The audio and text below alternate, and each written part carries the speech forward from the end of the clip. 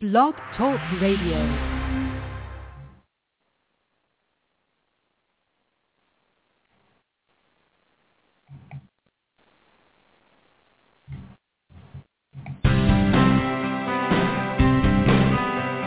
Welcome to Health Media Now with award-winning author and host Denise Messenger for a lifetime of health empowerment. Live by being in the pink, meaning P stands for being persistent, I stands for using your intuition, N stands for networking, and K stands for obtaining knowledge.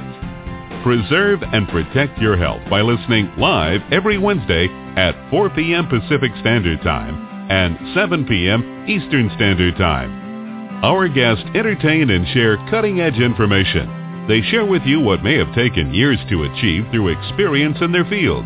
Become inspired and motivated. Reach your full potential with fascinating tips and products. Receive a lifetime of benefits from authors, doctors, practitioners, healthcare providers, and learn about exciting new products. You asked for it, and we deliver. Now, here's your host, Denise Messenger. Hello, listeners. Today is June 11th, 2014. Our show is going to be about insomnia and how we can get a better night's sleep, along with the potential health risks of not getting enough sleep. I'm sure we've all had these issues, and we probably all will within our lifetime. So I think it's a particularly important topic, and we have a wonderful guest today. Her name is Lois, I've got to get her last name right, Maharg, or she'll correct me. She's a journalist, and she had insomnia in her teens. She took it into her own hands to do a lot of research because she just wasn't getting any relief. And so she authored a book called The Savvy Insomniac. Let's bring Lois onto our show. Hello, Lois, and thank you so much for being here today. Lois? Yes, I'm here. Great. So, Lois, I like to start my show out with asking how you got on the path that you got on to today. Well, I worked as a journalist for several years, and one of the beats I covered was health. And for my own self, my biggest health problem had always been my problem with sleep. In fact, it really started to bother me when I was a teenager, but even as a 4-year-old, when I was in 4-year-old kindergarten, I noticed that when we went down for nap time, everybody else was sleeping. You know, you could tell they were doing that kind of slow kind of baby breathing, and I was wide awake, and I was thinking about all the things I would like to be doing besides taking a nap. So I really started early on being different from others. I can say that for certain. But you know, when I got to be a teenager was when I started to feel like maybe this is going to be a real problem for me. Mm. So what were you doing at that time when you were suffering through this? Well, I was just simply being a teenager, and I suppose stresses of school and maybe starting to date boys, and I was also a musician then, and so there was a lot of stress having to do with performance. And I have a sort of a stress-related sleep problem where I get very anxious, not during the day so much, but at night. And I'm thinking about it, and my body feels very alert and aroused, and it's hard to settle down to fall asleep. And so my problem came usually at the beginning of the night, and it would go in bouts, really. It would go in bouts, and I think it really related to the stressors in my life. Mm-hmm. So did you change your diet, or, I mean, what are some of the various things that you tried? I tried a ton of things, really. I mean, I guess it was really when I was in my early 20s that I started to think, well, I've got to do something about this. And so I actually went to a doctor who was very unsympathetic She just simply didn't have any tricks in her bag for a person who wasn't sleeping very well.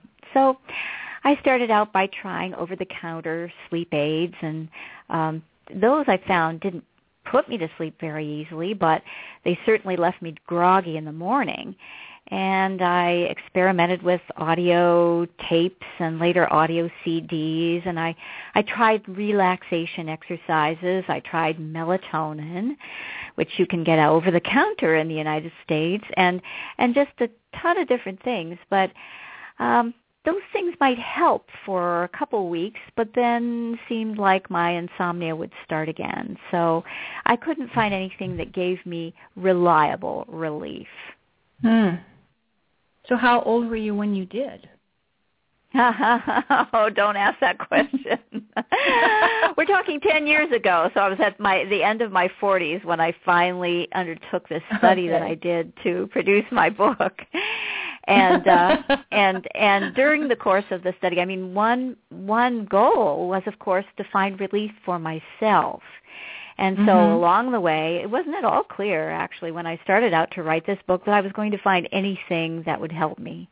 But I eventually did. And, well, I can't say that I'm cured of insomnia. I am sleeping much better than before. My sleep is, first of all, more reliable in the sense of I pretty much can count on it, which I couldn't before. Another thing is I think I get better quality sleep, and I even think that I sleep a little bit longer. So those are great gains. What would you attribute this to? Well, I would say that one thing that helped me a lot was cognitive behavioral therapy for insomnia. And that's becoming better known now than it used to be. But at first, when I read about it, I read just something very brief about it, and it sounded really, really difficult. One of the things I was going to have to do was restrict my sleep.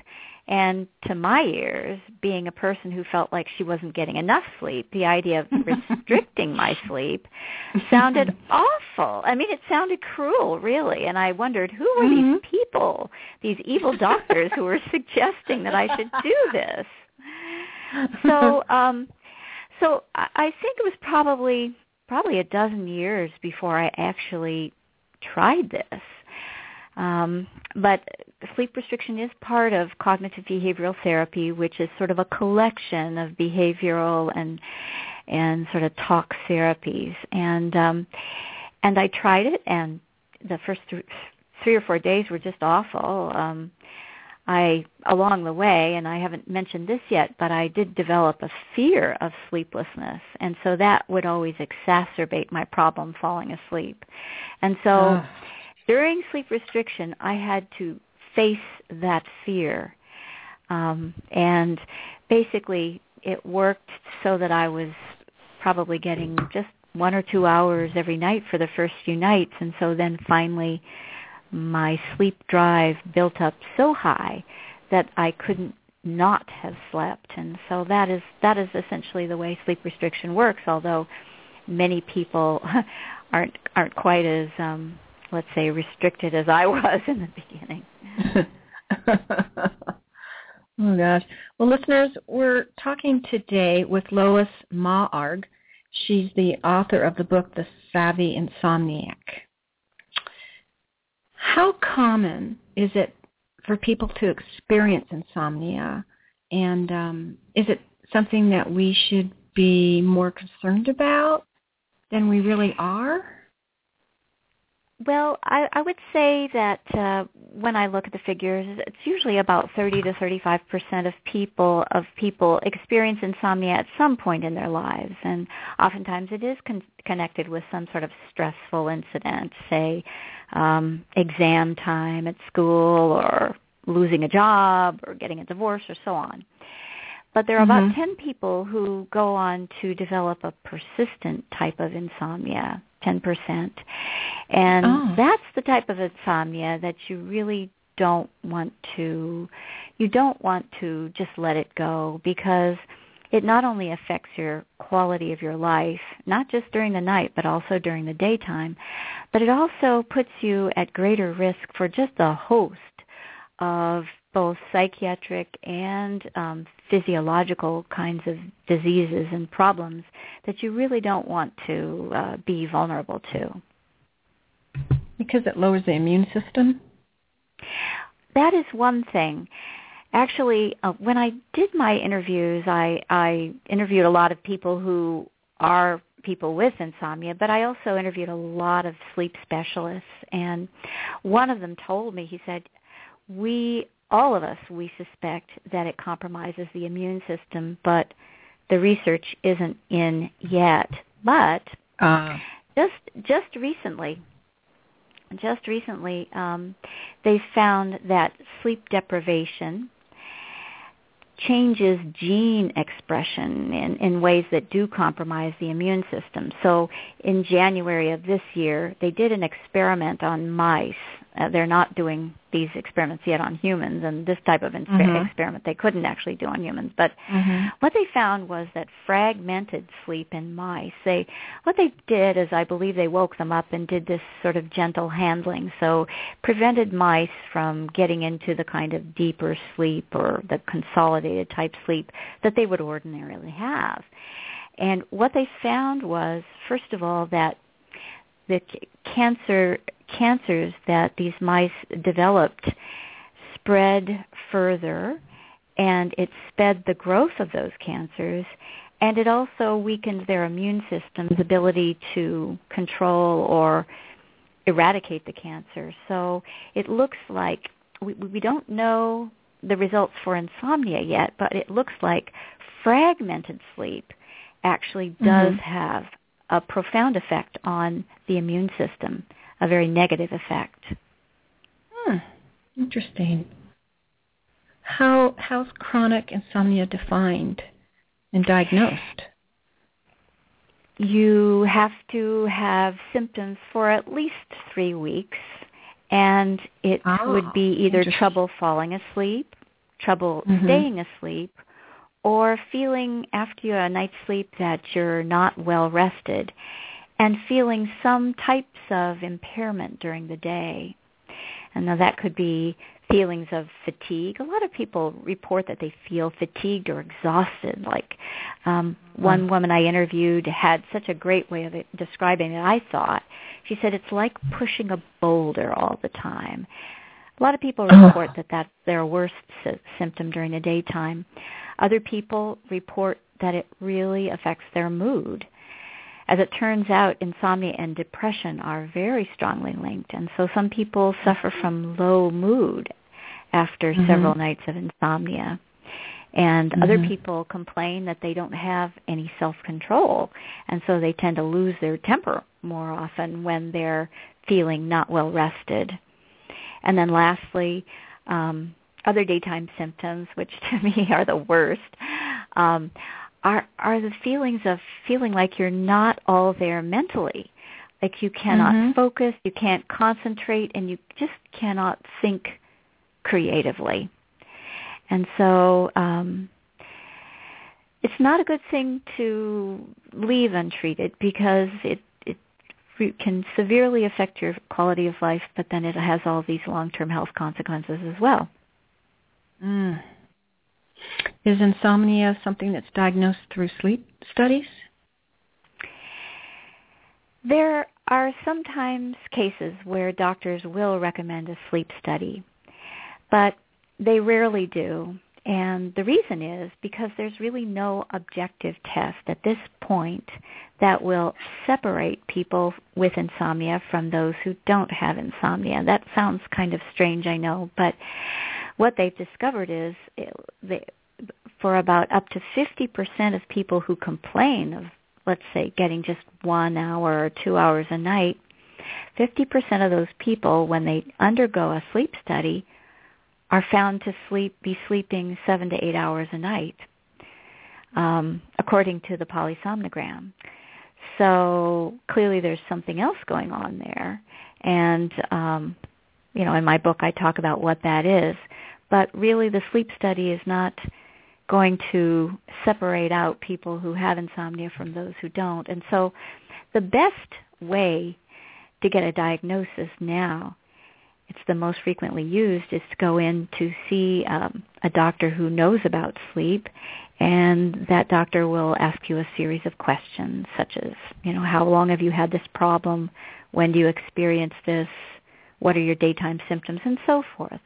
And with a thorough clinical interview, that person, if they know something about sleep medicine, will be able to, suggest a course of treatment.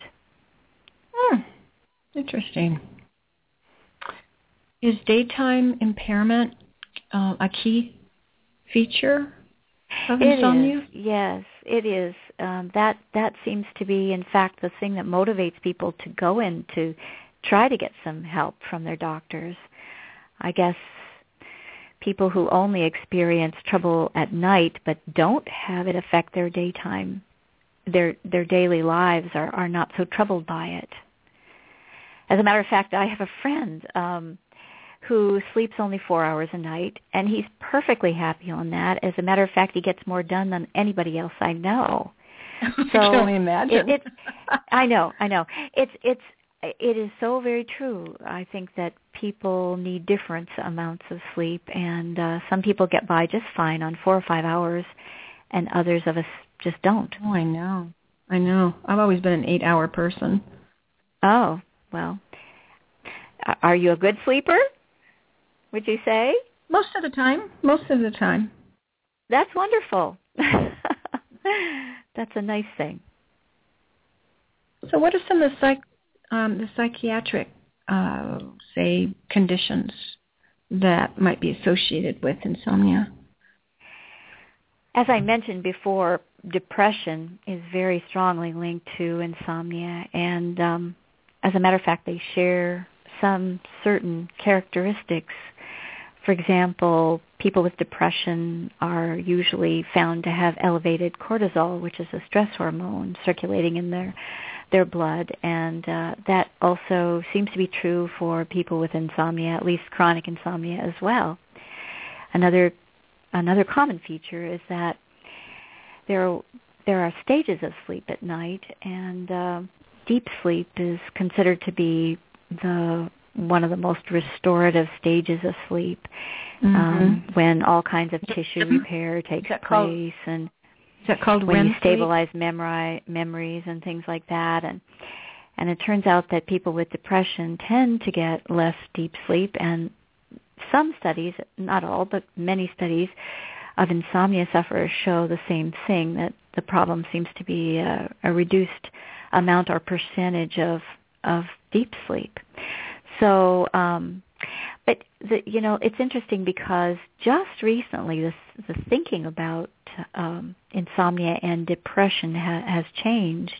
It used to be that when people complained of insomnia during depression, well, the feeling was that an insomnia was just a symptom of the depression. But now they're feeling like the relationship is bidirectional, meaning that sometimes the depression appears first and then is followed by insomnia, and sometimes it's the other way around. And in fact, more often, it is the insomnia that precedes the depression. And just this past year, a researcher, I can't remember whether she's in Canada or California, but she conducted a study where she added a cognitive behavioral therapy for insomnia to a treatment for depression. And the result of that was that nearly twice the number of people were cured adding that cognitive behavioral therapy for insomnia as people who just received treatment for depression. So I think it's clearer and clearer that those two disorders are strongly linked. As a matter of fact, the risk of suicide also goes up with people who sleep a short night. That would be, say, 5 hours or less a night. And so that too is very strongly closely linked to depression, suicide. And then also anxiety disorders are common in people with insomnia. So that's not been as well studied, but it may be true that the same stress hormones that are found in more abundance in people with anxiety are also found in people with insomnia. Oh, that's interesting. Let's talk about sleeping pills.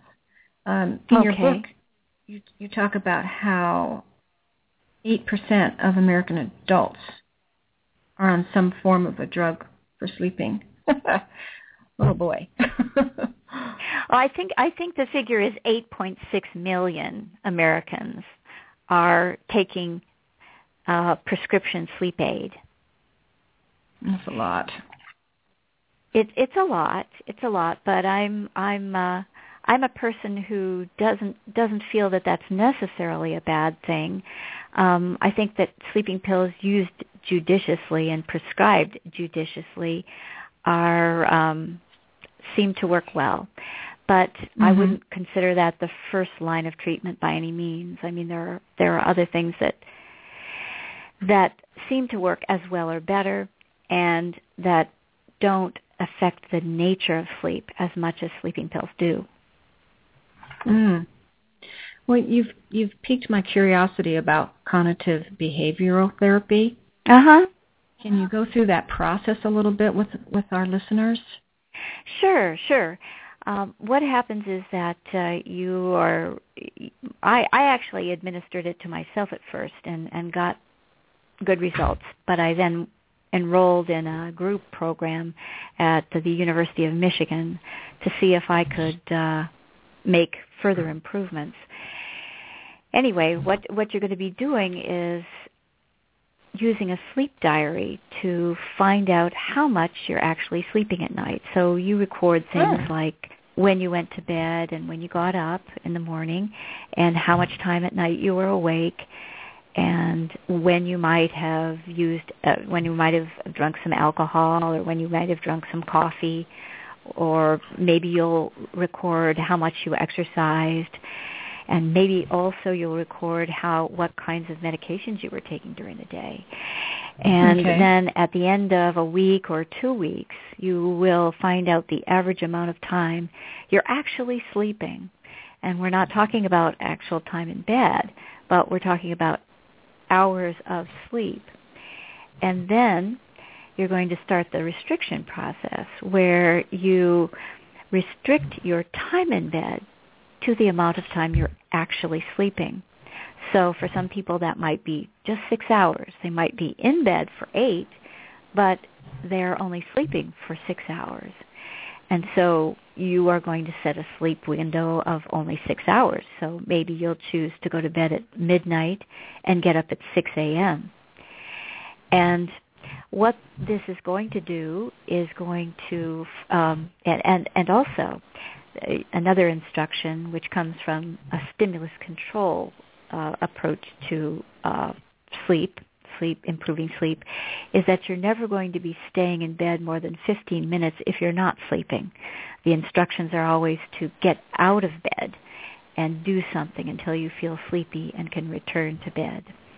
And so eventually what's probably going to happen is that you're going to start to feel a little bit sleep deprived because you're probably not getting as much sleep as you normally would. So the effect this has is to boost your sleep drive.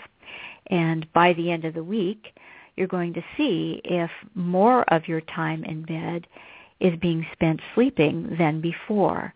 And if it is, if you reach a certain percentage, then you're going to be able to widen your sleep window slightly.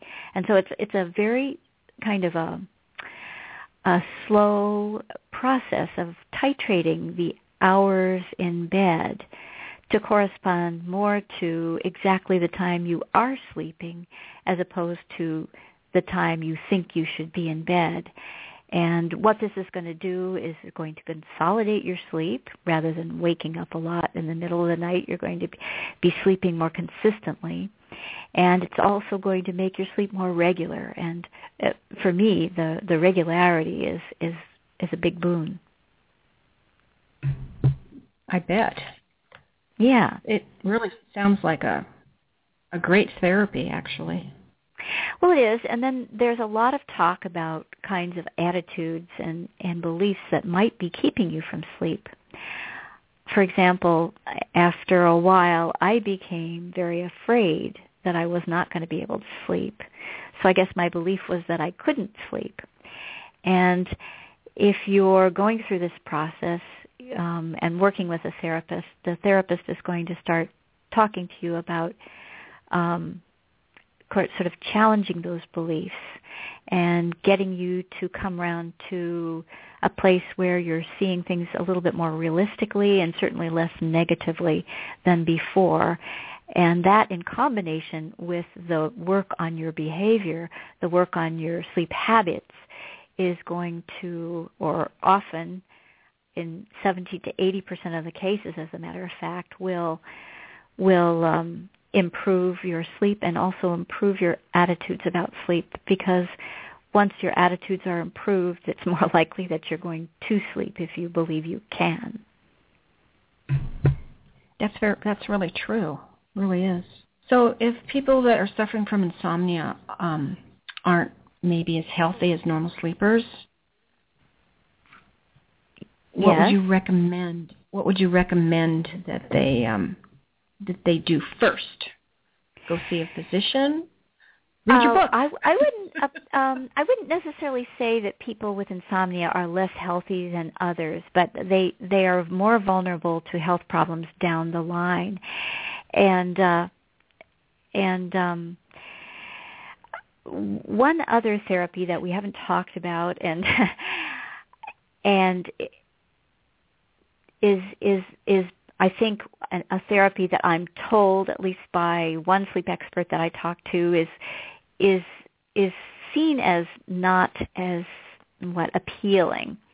But physical training is another therapy that is often recommended for people who have trouble sleeping because we're a little bit hyper-aroused. We can't get our bodies to relax very easily. And so exercise is actually something that I recommend highly, and some sleep specialists also recommend it very highly. The idea is that what you want to do is you want to get your resting heart rate down, and so that you will have a better relaxation response, and that in turn will help you fall asleep in the beginning of the night and probably keep you sleeping through the night more easily.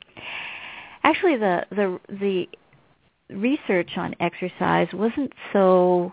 It was sort of bad. It was sort of not so compelling for a while. I think what they were doing was looking at normal sleepers and seeing if by exercising they could actually sleep longer, and that didn't seem to be the case. But in more recent years, they've done studies, some with insomnia sufferers, older insomnia sufferers, and as a matter of fact, last year the National Sleep Foundation conducted its annual Sleep in America poll on the effects of exercise on sleep, and they found some pretty interesting thing. They interviewed a cross sample of people in all walks of life, and I think there were 1,000 people that they called up and interviewed, and what they found was one, that people who exercised moderately to a lot, 83% of them reported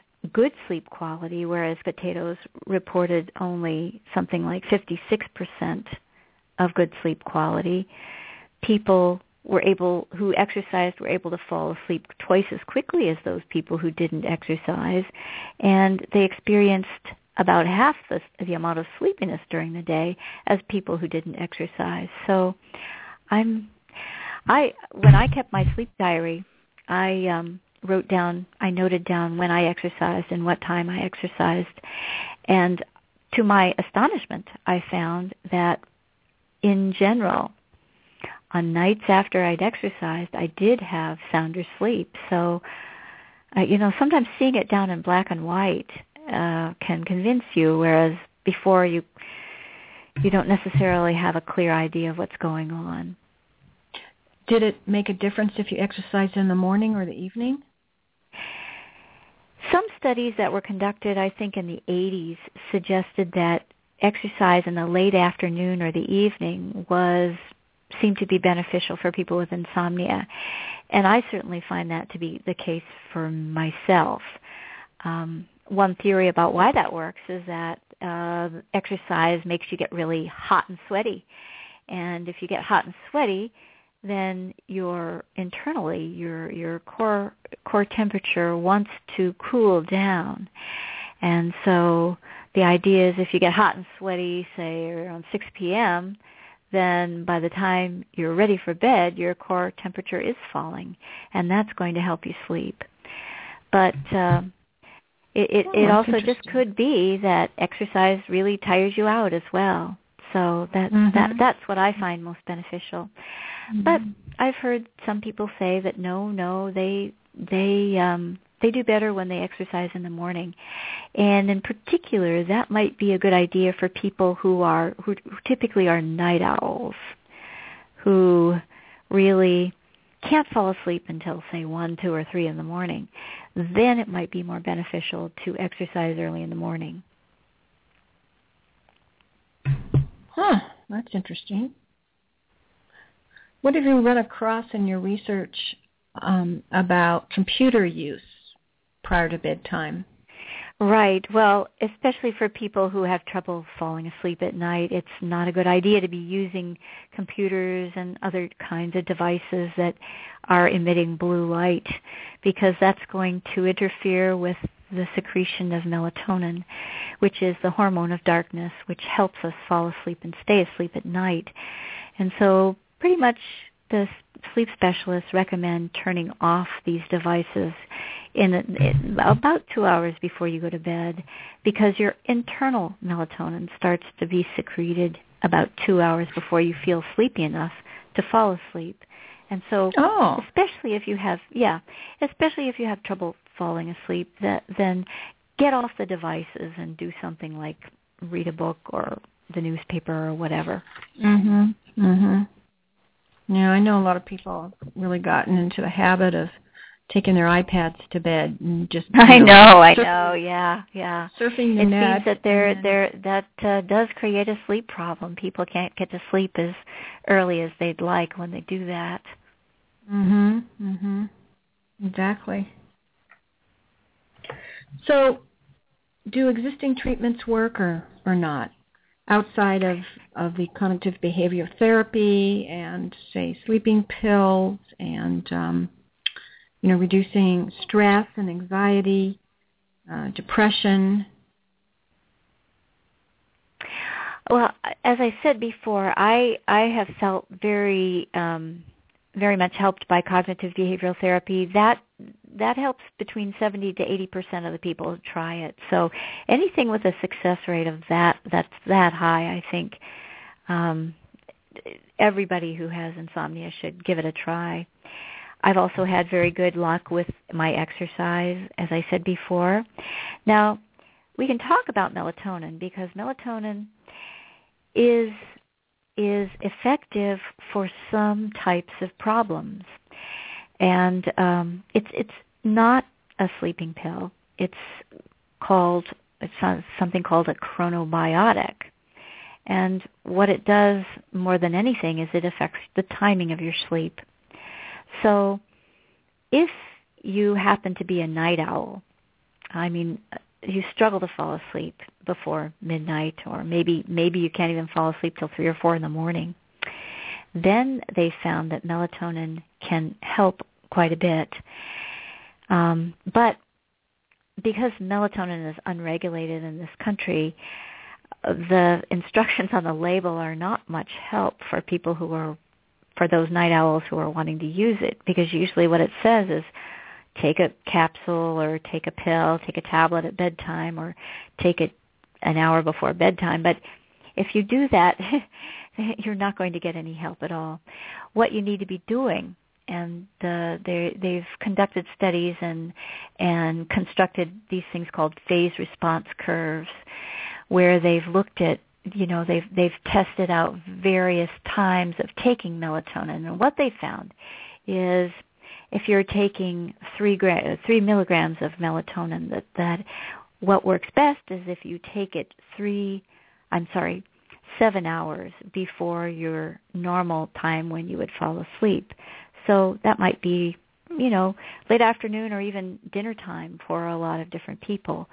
And you shouldn't worry that it's going to put you to sleep at that point, because your circadian system is working to keep you awake at that time. It's really not a sleeping pill at all. But what's going to happen there is it's going to trick your body into thinking that the nighttime is coming a little bit earlier than it does. And so you'll be able to fall asleep a little bit earlier. Say instead of, falling asleep at 2 o'clock, you might start falling asleep at 1 o'clock. Now the other important therapy for people who are night owls is bright light therapy. And I don't know how many of your listeners have heard about this, but it's actually the number one, even before melatonin. It's the number one therapy for people who have what they call delayed sleep phase disorder. And what is involved there is exposing yourself to bright light very early, right after you get up for 2 hours. And so in the summertime, that might not be so difficult to do, but in the wintertime, it's hard. And plus, you're oftentimes getting ready for work or getting your kids off to school early in the morning, and it doesn't seem that convenient to sit beside a light box. However, that is what is recommended. You can, be about two feet away from the light box, or bright sunlight is, of course, the best. But if you have to use a light box, then you can do that. And it doesn't have to be consecutive time. It doesn't have to be 2 hours straight. But you need to expose yourself to as much bright light as early in the morning as possible for 2 hours. And that, too, will shift your sleep to an earlier hour, so that if you normally would fall asleep at 1 o'clock in the morning, then you might be able to shift your sleep to begin at midnight. So usually what they recommend with people who are night owls is that they combine this bright light treatment with melatonin, and that seems to work pretty well for many people. Oh, those are excellent suggestions. Really are. Yeah. I've never heard about the bright light therapy. Oh yeah, that is a very big thing now. And as a matter of fact, we haven't talked about the other type of timing problem for sleep, which is advanced sleep phase disorder, where people are falling asleep at 8 o'clock in the evening, and so they basically have no social lives because they are just really early birds. And so here too, bright light therapy works very well. But in this case, what you want to do is you want to expose yourself to the bright light in the evening, because that's going to delay your sleep cycle, which is what these people who are these really early birds want to do. So, when you're sitting and watching TV or reading a book or something, it's much easier to sit down beside a light box for 2 hours than in the morning when you're trying to get up and get everybody out of the house. Sure. Absolutely. Yeah. And of course, we all know they've also found that yoga and Tai Chi are also good have been at least studied somewhat and have helped people with sleep problems. Yoga seems to help people downregulate arousal and develop a greater tolerance to stress, which is all something that's desirable if you've got a sleep problem. And with Tai Chi, they've done a couple of studies on adults 55 and older, and they found that also is helpful for people's sleep, particularly for people who are just having, some mild problems, from some mild sleep problems. Well, I'll tell you, you've come up with some really great suggestions for our listeners. Again, listeners, we're talking with Lois Maharg. She is the author of the wonderful book, The Savvy Insomniac. Lois, where can our listeners purchase your book? I have a blog and a website. It's www.thesavvyinsomniac.com, but it's also available on Amazon in both print form and as an ebook, and it's also available from other online bookstores as an ebook. Whether you've got Nook or Kindle or whatever, it is available. And I wanted to mention that the subtitle of my book is, well, the title is The Savvy Insomniac, but the subtitle is A Personal Journey Through Science to Better Sleep. And it is, I talk some about my personal journey, but I interview quite a few other people with insomnia. I felt that in order to write a book that was useful to people out there, I would need to talk about many different kinds of insomnia.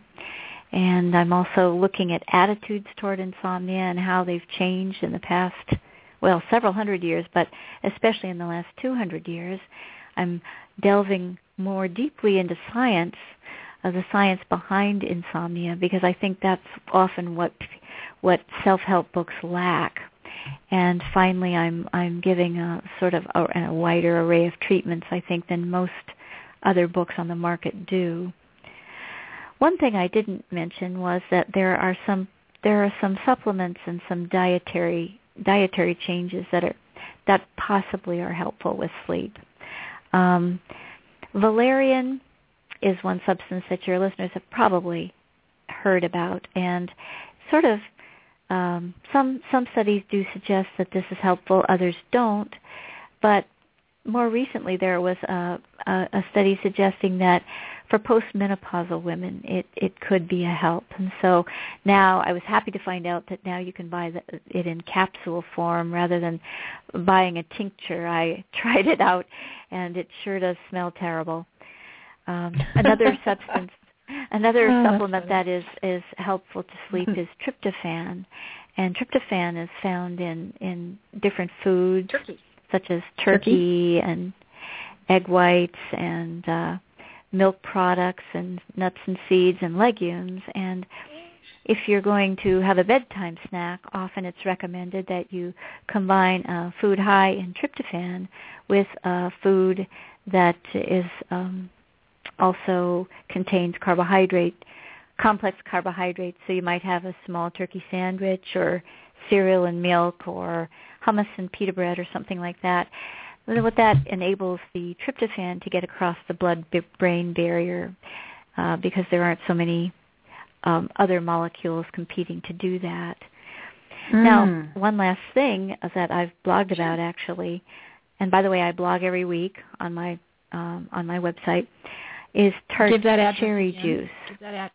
Give that address again, your blog. Oh, that address is www.thesavvyinsomniac.com. And the last thing I wanted to mention that is starting to get some study is tart cherry juice. And they're finding now that a glass in the morning and a glass in the evening has been helpful to people who have tried this. And so it's something to try. Well, I know cherry juice is good for gout. It is, yes. As a matter of fact, it is. And it apparently it contains quite a bit of melatonin, which is good for sleep. Oh. But it also has anti-inflammatory properties. And so it might just be that, if people are having small aches and pains when they're trying to fall asleep, it might alleviate some of those. And so in that way, it will put people to sleep more readily. That's great. It's really great to know. It tastes good, too. It's delicious, yeah. It really is. Well, Lois, I just wanted to personally thank you for coming on to our show today. You poured your heart into this book, The Savvy Insomniac. It is absolutely excellent. You have a lot of citations in it, So you really did do very thorough research. And again, tell the listeners where they can purchase your book. Give them your blog address. Yes, The Savvy Insomniac, A Personal Journey Through Science to Better Sleep. And it's available on my website, www.thesavvyinsomniac.com.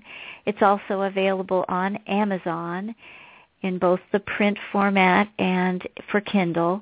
And then it's also available from Barnes & Noble and all different online booksellers in ebook format. Thank you so much, Denise, for having me on the show. It's been a real pleasure to talk to you. Same here. Okay, listeners, we'll be back again next Wednesday at 4 p.m., and that's Pacific Standard Time. So please tune in. If you missed any portion of this show, you can find it on iTunes, or you can go to my website, which is www.healthmedianow.com. If anybody wants to reach me, they can at my email address, which is denise@healthywellbeing.net. Thanks again for tuning in. I look forward to my listeners again next week. Bye-bye for now. We celebrate our listeners worldwide and invite you to contact Denise at www.healthmedianow.com with any questions you may have, and follow her on Twitter at HealthMediaNow and Facebook at HealthMediaNow. For those interested in an advertising campaign on her show, contact Lisa at KnowledgeWorksPub.com. Be sure to visit GotCancerNowWhat.com for information on Denise Messenger's award-winning book, Got Cancer? Now What?